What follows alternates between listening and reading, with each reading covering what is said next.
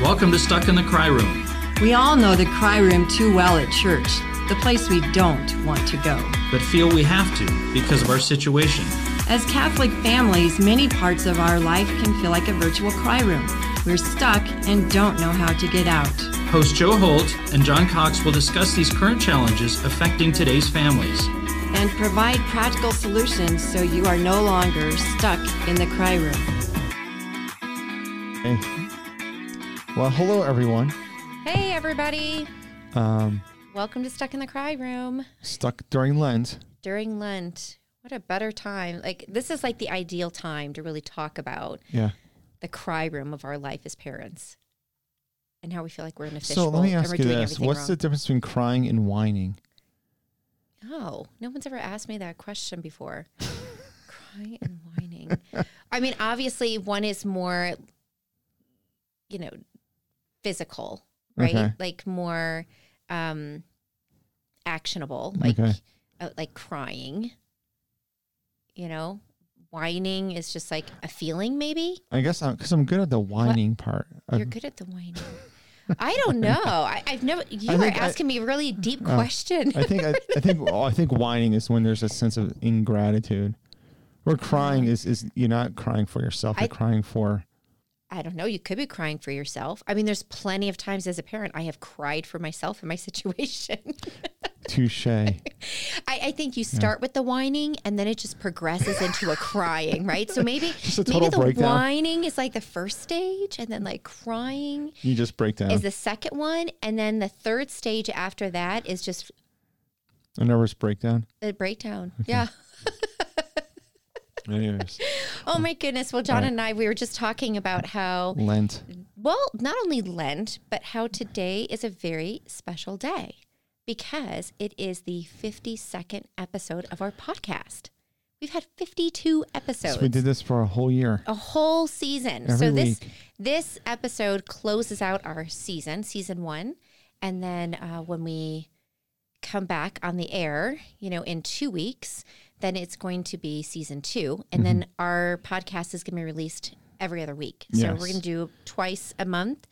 Gives you guys a little bit of break. I know sometimes it can be difficult to keep up with these podcasts. I assume you're listening to more than one, not just ours, but it's you can have a little bit of a break. More targeted.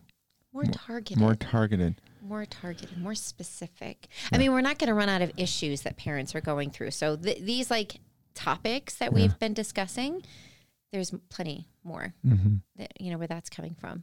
So why don't we go ahead and begin with a prayer and then we can have our conversation today because our conversation today is about sacrifice, not only appropriate within Lent, but also talking about that in relation to parenting and how we take shortcuts. And our shortcuts don't end well. So, no. All right, in the name of the Father, the Son, Holy Spirit. Amen. Amen. Heavenly Father, we thank you for the gift of parenting. We thank you for the ability to raise our children up in your ways, to introduce you to our children, and to grow closer to you. Despite all the sacrifices that we are making, we know that these sacrifices have us depending more greater on you. Our Father, who art in heaven, hallowed be thy name. Thy kingdom come, thy will be done, on earth as it is in heaven. Give us this day our daily bread, and forgive us our trespasses, as we forgive those who trespass against us. And lead us not into temptation, but deliver us from evil. Amen. Amen. Father, Son, Holy Spirit. Amen. All righty. So we have begun Lent. Yes. You know what I think is really funny is every Lent I have to remind my children who are teenagers that we do not eat meat on Ash Wednesday, Friday, that we fast on Ash Wednesday, as well as Good Friday. And I have to do this every single year. And even on Friday mornings, I will have to text the entire group chat of our family and say, remember, no meat today, because it's just not a priority for them to think about it as much as it is for us. But I'm trying to hold true on making sure that our kids are following through with that. Do your kids, do they remember this? Yeah. I mean, we've been on and off and tried to abstain from meat every Friday during the whole year. Good for you. And since we're doing Exodus 90 now, and Mandy's doing Fiat 90, it's much more intentional, which means now we're going into Lent. It's not a big deal. It's just like any other Friday. So how do you make Lent special then and different? I guess that's the thought of mine, because if you're doing it year round, I imagine there has to be something like the next level of that. I don't know. On Just like Fridays? that you kind of turn up like the next level of like sacrifice or, during Lent, in addition to what you've already been doing. Oh, well, we're doing Exodus 90 and Fiat 90. So our kids are suffering the repercussions of that. So as Colette, my youngest daughter, Colette, was like, I feel like we're doing Exodus 90 with you guys. Do you turn off the hot water so they have to take cold showers? It's not a bad idea. At least our water bill would go way down. That would be bad. No, it would not be bad. Well, all joking aside, I've really been following a lot of this polar vortex that's come into the country and how so many people are being impacted. And I've got friends in the South and in Texas who have seen bursting pipes, water just flooding into their house. Yeah, a lot of people. Yeah, not only, and then I think there's a great thing though that's coming out of it. I was having a conversation with a friend of mine, and she was talking about how half of their city is without power. Okay, half the city. So half the city is having to depend upon like a wood fireplace or some other methods of staying warm. And so what they're choosing to do is choosing to identify those friends that have electricity, that have their heat, and then they're bringing families in together into like to live in community in like one house. Yeah. And I think that's so beautiful. And we talk about, how civilization has these cycles. And we talk about that with even in the church. And I think it's just so beautiful that this is even in the pandemic with restrictions, that people are choosing to kind of put those things aside just to be able to serve and to help other people. Yes. No, I think it's a wonderful And there's thing. an element of sacrifice, obviously. If you've got like a 3-bedroom house and you're bringing a couple of families to kind of live in your house, right, just to stay warm for a couple of days, that's a sacrifice on your family, right? No, it's, yeah. And hopefully not your health. Yeah. No, my in-laws stayed with my parent-in-laws stayed with their kids, during this time. All the pipes were frozen. Trying to avoid COVID. My father-in-law just got over chemo treatment. He's in his late 70s. And so they've been avoiding everyone for a year, and now they're stuck having to go to their in-laws. So, although I don't think they'd get COVID or anything, but it kind of forces you though. You have everything shut down. What else are you going to do? So, I just, there's a lack of water. So it's just, it's hard. Like Mandy's parents are all down there. So, yeah. And I think as we depend upon other people in times like that, and we kind of look at this podcast possibly has been a crutch for some people. I don't know. I mean, I think there's many topics that we've talked about that I'm sure a listener has said, okay, I thought I was the only one that was going through that. Yeah. It's so comforting to know I'm not the only one. And actually I'm normal. Yeah. And we talked about that in the book study that we just finished. Yeah. Right? Well, actually, that's what we talked about. We're not normal, exactly. Which is good. Maybe I have to use the proper use of that word. This is the hard part with language and everything. It's just the word normal doesn't mean okay anymore. Yeah. So it's abnormal in comparison to the culture. Right. But it's normal in a sense that you're not alone. Right. And that other people are kind of going through that. Yeah. And as we're starting Lent here, we've got these 40 days of Lent. Yeah. And granted with this podcast, Lent has been going on for a couple of days. But what does that mean for parents, and how do we kind of relate the two of them together as we're going through the struggle? And I thought you brought up a really great point, in our pre-show when you're talking about Fulton Sheen. Yes. No, in his book, The Life of Christ, he talks about how the temptations of Jesus are the 3 shortcuts from the cross. Okay. And it's one of my favorite chapters in the book. So share a little bit more about that, about those 3 shortcuts. The 3 shortcuts of the cross. Well, yeah, and plus usually the first Sunday of Lent, they talk about Jesus being tempted in a desert as well. But basically that's his point, is when God became man and Jesus came here to save us from sin, the three temptations that the devil was offering Jesus is 3 ways to save humanity without the cross, which wasn't a true salvation. It was a phony salvation. We know the first temptation was the devil tempted Jesus to turn the stone into bread.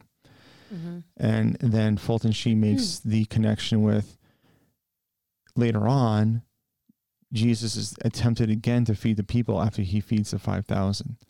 So he feeds the 5,000. He doesn't feed himself. And then they come back and they say, we want the bread. And of course he says, no, it doesn't work that way. And then he goes into, we see this in John chapter 6, he goes into the Eucharist. So we see this temptation of the people settling for just their bare necessities, using Jesus as a means to an end to fulfill their just bodily needs. And Jesus comes and says, nope, I didn't come here to just satisfy your bodily needs. I came here to save your souls. So the temptation, the shortcut that the devil was tempting Jesus by turning the stone into bread was say, hey, if you just feed their stomachs, if you just feed their bodily needs, they'll all love you and you can save them that way. And Jesus is, of course, responds to Satan, man shall not live on bread alone. But every word that comes from the mouth of God, basically saying man is much more than just bodily needs. So that was the first temptation and the first shortcut that Jesus was tempted. And of course, he avoids that later on by saying, no, I'm not going to continue to multiply bread and loaves. I'll do it when it's necessary, but not all the time. He's not a social worker. The second temptation depends which gospel you're reading. So we'll just go with the second temptation is him throwing himself off the temple, right? Right. So he's, the devil says, hey, if you throw yourself off the temple and you work some cool miracle, then what will happen is everyone will see you and they'll believe you that you're God. So you don't have to have the cross. So if you take stone into bread and feed everyone's stomachs, you don't have to worry about dying on the cross. Here, if you're on the temple and you throw yourself off and work a supernatural miracle and show that you're divine, you don't have to you don't have to die on the cross because they all believe that you're God and they'll all fall and worship you. So that's the temptation. Now, of course, we see later on, Jesus avoids that temptation. We see that in the desert because that temptation comes back to him later on when he's on the cross. What do the people say? If you are the Son of God, if you are God, come down from that cross. Right. So now we see the people tempting Jesus now to come down and work a miracle and come down from the cross. And they would believe. But that's not how it works. And so Jesus obviously avoids that temptation and dies on the cross for our sins. So that's another temptation. Again, another shortcut. If he does a miracle for himself, and that's the thing, you see in Scripture, he never does a miracle for himself. It's always for someone else. So that's the temptation, and that's the shortcut, is doing something for himself, even if it's a good intention. And then the last temptation is, obviously, we have the devil saying, you can have all the kingdoms of the world if you just bow down to me. So if Jesus bows to the devil and serves the devil, so to speak, I don't know what word I want to use, then he can be in charge and control of all the nations. So that's what happens later on. What happens later on, we see in Scripture, Jesus faces the same temptation later on, the fact that the people want to make him a king. And he's like, no, I didn't come here to be a worldly or earthly king, but that's the temptation. So that's what's very interesting. You see these three temptations Jesus has. Right. You see those temptations coming back in public ministry, and all of them are basically are there to distract him from the cross, the shortcuts from the cross. Because if they make him a king, an earthly king, then he doesn't have to die on the cross. So I think all that's really great. Right. And especially in the context of what we're talking about here. Right. So now let's make the jump of the parallel of the between those shortcuts with Christ and us as parents. Yeah, well, that's the whole point, is that if Jesus did not die on the cross, if he gave in to those temptations, he never would have died for our sins and we never would have received salvation. That being said, there are no shortcuts in growing in holiness. And I think this is one of the struggles we have in the Catholic Church, is that we try to make everything super practical, and holiness is not practical. The Mass is not meant to be practical. It's meant to be transcendent. Our lives, Lent is not meant to be practical. Lent is meant to be transcendent.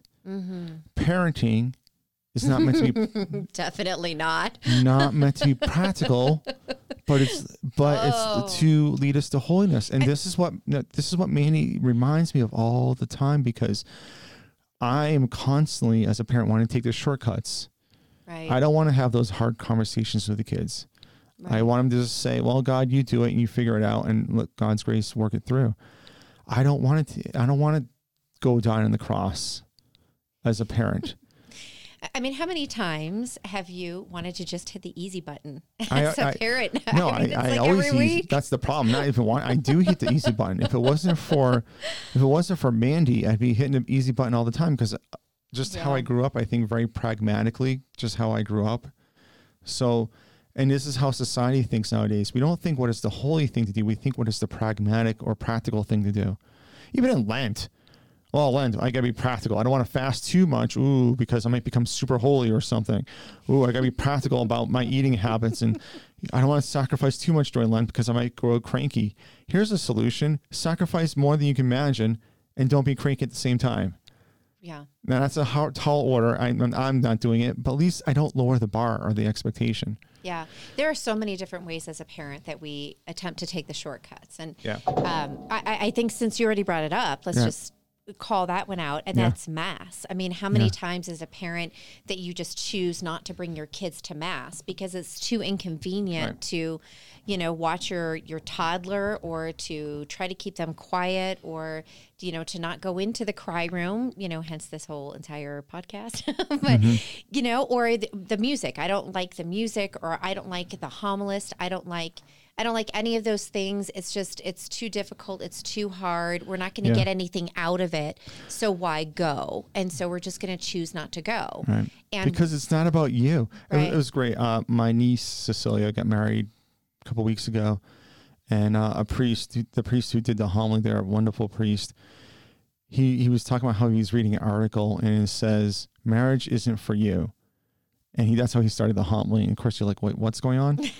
And the point of the story, the point of the article, and the point of his homily is like, it's not for you, it's for your spouse. Yeah. It's for the other person.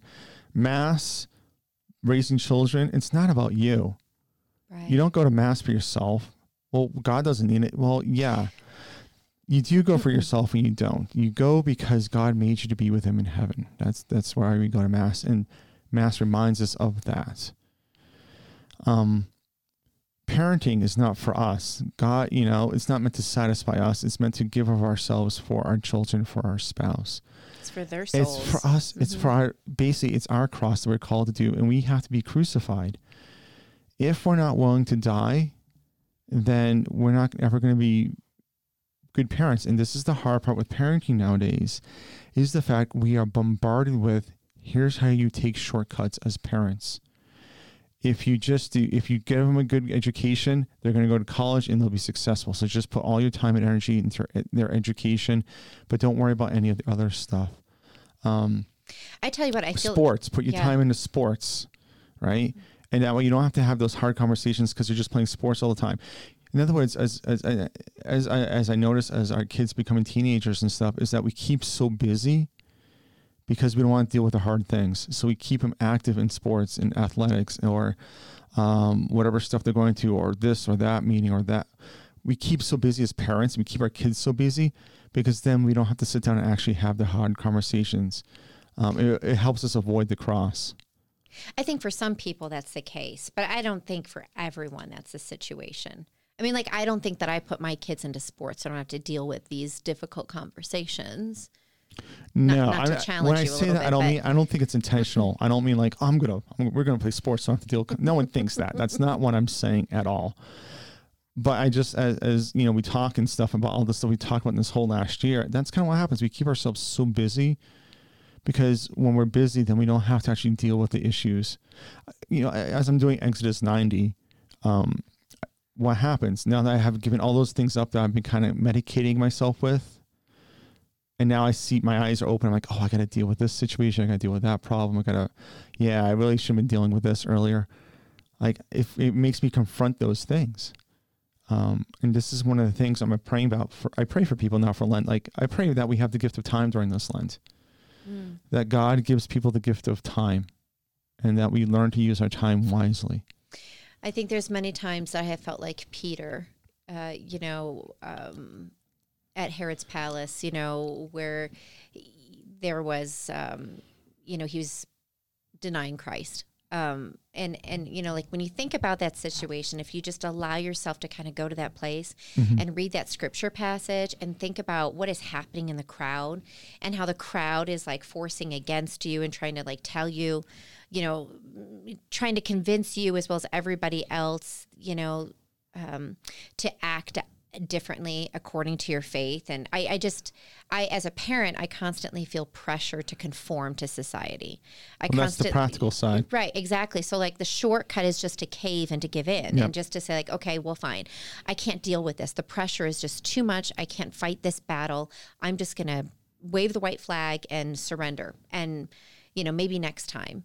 Yeah. And so like that's definitely one of them. And we've talked about them in just the past couple of weeks, a lot of different examples of as a parent, when we've been in a situation that we've just kind of given up, or we've seen other parents give up, or do I buy alcohol for my kids? And because I don't want to deal with the lessons, I want to be... You don't buy alcohol for your kids? No, I don't buy alcohol for parties at my house. That doesn't happen. Okay. But I talked about examples of other parents who are doing that. Yeah. And why do they do that? Yeah. Why? Because they want to appease, and because they're believing the lie that, they will be a better parent if they do these things. Yeah. That their kids will, appreciate them better and will respect them more if they do these things. But your parenting is not about the respect. It's not about, trying to get the respect of your kids. If that happens, great. Right. But that's not the intent, and that's not the purpose of it. And so I think there's a lot of different situations that we could kind of bring into this conversation about shortcuts. Well, that's the whole point. I mean, it's the easy thing to do. Yeah. And so this is the question every parent has to ask. And this is why when Mandy confronts me and challenges me on like engaging the kids or having these hard conversations, because she's always the one who does it. It's always the question, that's what goes through her mind. Do I want to do the practical thing and just hope it resolves itself?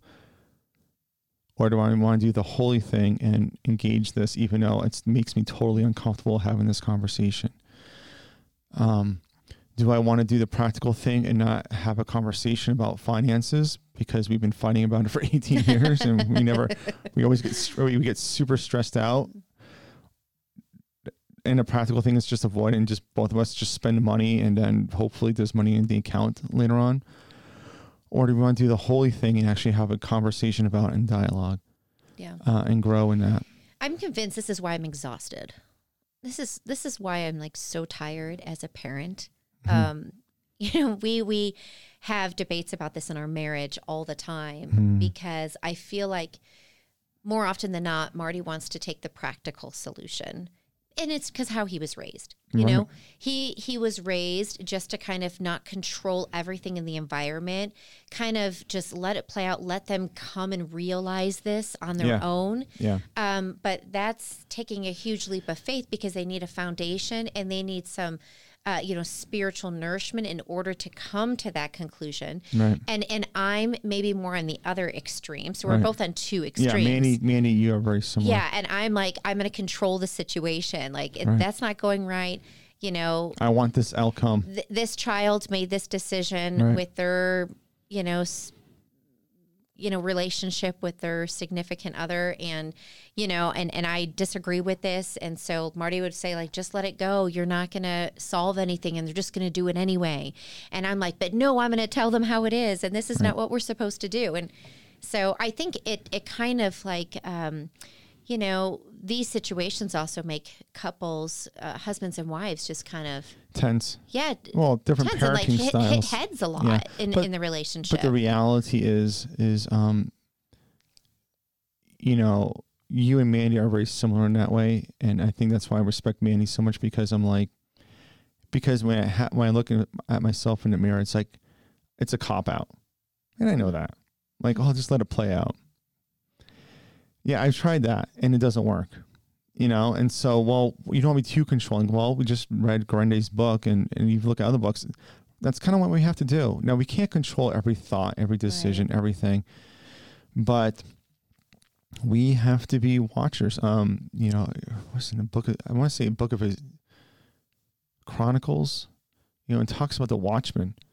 And also in Ezekiel talks about the prophet. Like, if you, as a prophet, if you speak the truth, then don't worry about the consequences. But if you don't say anything, then you bear the curse that happens upon those people who have not received the word.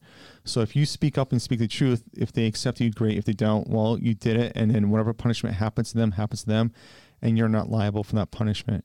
If you say nothing, then you receive the punishment of those people. So you're just as liable. And as parents, if we don't say anything or speak up, no matter how tired we are, even if it's at 10 o'clock at night, we are liable for midnight, or 3 o'clock in the morning. We are liable for our children's sins, right? And we are held accountable for that. And we will be judged before God. Yeah. Now, if we speak up and speak the truth, and they make these decisions, then that's between them and God.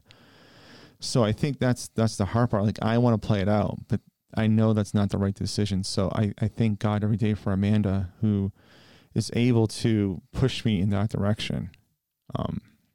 So I think what we're trying to say is, parents, put away your white flags. You cannot surrender on any of these things.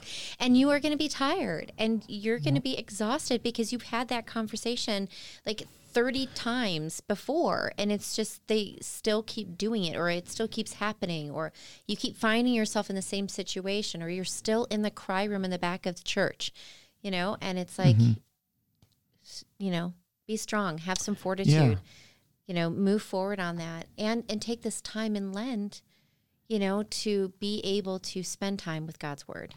Yeah. And to understand a little bit more. Yeah. So if there was, let me ask you this question, just with your theology degree.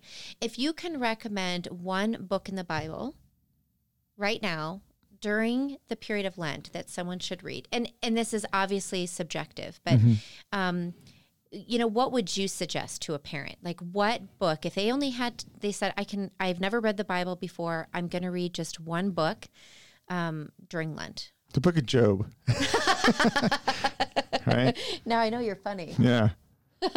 Seriously? Are you being serious? No, I don't know. I mean, it's hard because the book of Job obviously is very dark.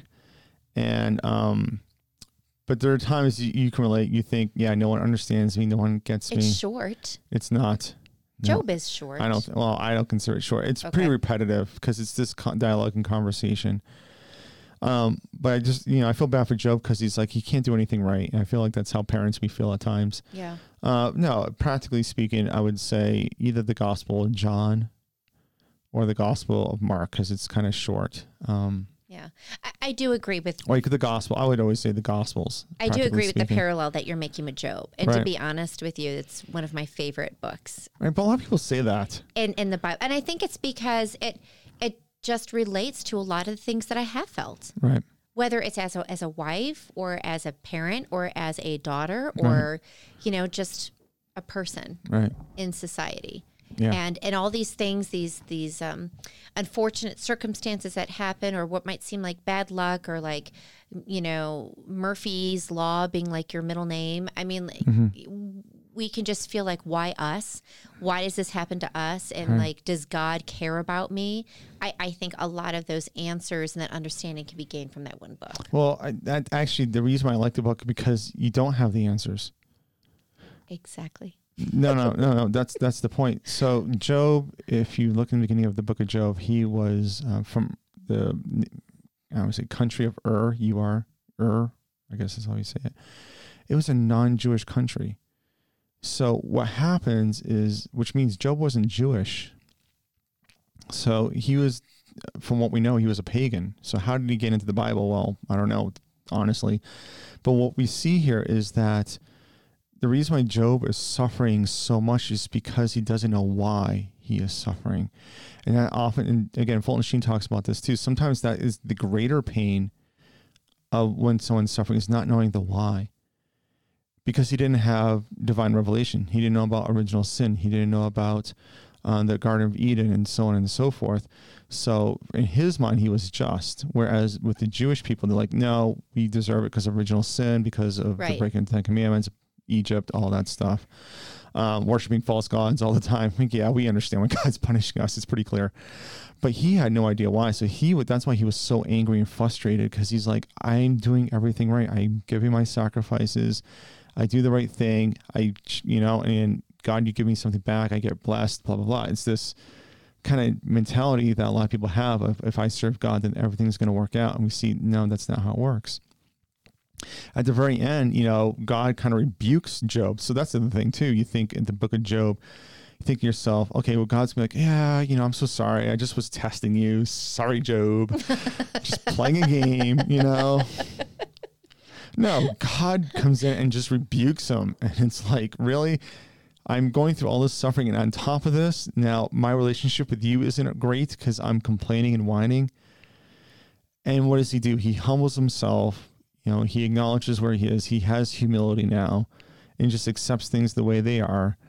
And God blesses him again. Everything comes back twofold, so to speak. But one of the things I noticed, it never says about the relationship changing between him and God. It's like he just goes back to his old way of life. At least that's my observation. Yeah, I was going to say, I've never seen that part of the book. Yeah. So that's why I always find interesting. It's like he never learns his lesson. I think when I've read Job, though, I have kind of seen my own story. Yeah, and a lot woven of us do. in there. Oh, I do too all the time. When when he's lamenting, I'm like, yeah. When I say, I thought those thoughts too. It brings understanding. Yeah. It brings understanding for me to be able to think about where I've been, why I've had that journey, and how I got to the place that I am today. Right. Does that make sense?